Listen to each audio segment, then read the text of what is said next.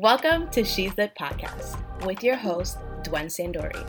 She's Lit Podcast is a safe space for women to be led, inspired, and set on fire for Christ.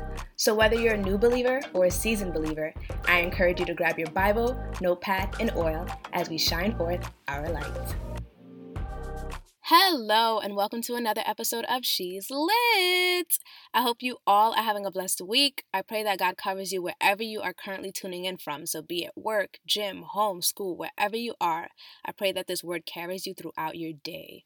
So today's episode is a continuation from last week, and if you haven't listened yet, I encourage you to do so. That was actually my very first episode. I completely forgot that we're literally on episode 2. This is still fairly new. Okay, so today's message is titled, Just Speak a Word, and I will be reading from Luke chapter 7, verses 2-7 in the Amplified Version, as always. So let's read. Now a Roman centurion slave, who was highly regarded by him, was sick and on the verge of death. When the centurion heard about Jesus, he sent some Jewish elders to him, asking him to come and save the life of his slave. When they reached Jesus, they pleaded with him earnestly, saying, "He is worthy for you to do this for him, because he loves our nation and he built us our synagogue." And Jesus went with them. But when he was near the house, the centurion sent friends to him, saying, "Lord, do not trouble yourself further, for I am not worthy for you to come under my roof. Therefore, I did not even consider myself worthy to come to you. But just speak a word, and my slave will be healed." So we see here that the centurion man is in need of Jesus to heal his slave. But his request is very specific. He does not ask Jesus to lay hands. He doesn't even request for Jesus' physical presence. All he asks of Jesus is to speak a word and his slave will be healed. He continues on by saying that he is also a man of authority. Verse 8, "For I am also a man subject to authority, with soldiers under me. And I say to this one, go, and he goes, and to another, come, and he comes, and to my slave, do this, and he does it." He's saying that he knows how power works, so just speak a word. But what stood out to me here is that this man of authority, who is of high power, humbled himself before Jesus. He humbles himself by sending people before him to speak to Jesus. He sends friends before him. He sends Jewish elders before him. He sends all of these people to Jesus because he knew that he was not worthy to speak to Jesus himself. Because he says in verse 7, "Therefore I did not even consider myself worthy to come to you, but just speak a word, and my slave will be healed." By humbling himself, he conveys that Jesus' authority is great, much greater than his.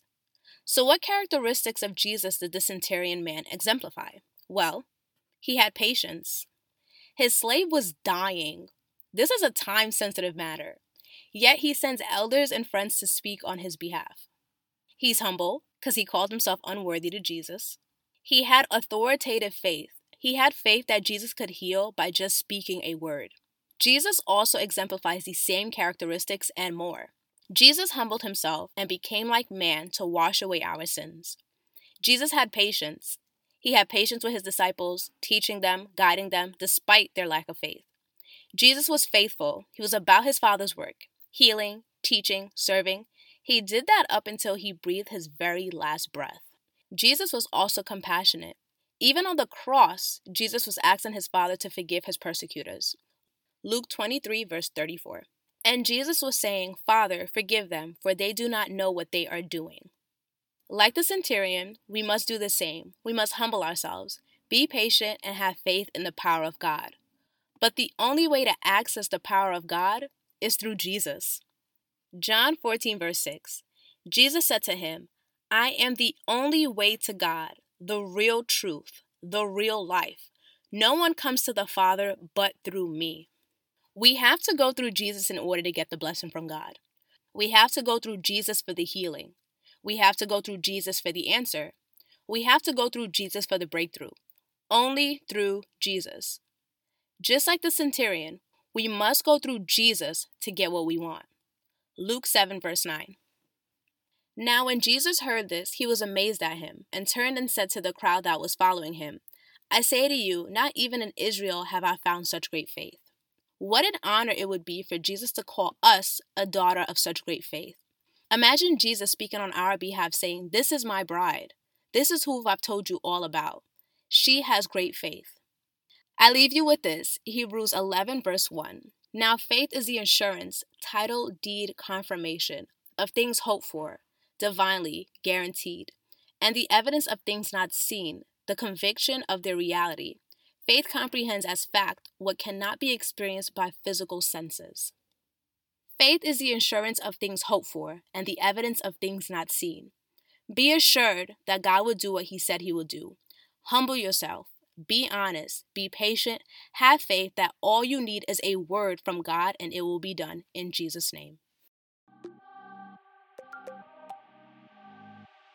I pray this message encouraged you. And if you feel led, please like, comment, and follow for more. She's It Podcast can be found on Alive Podcast Networks, and additional information has been left in the show notes.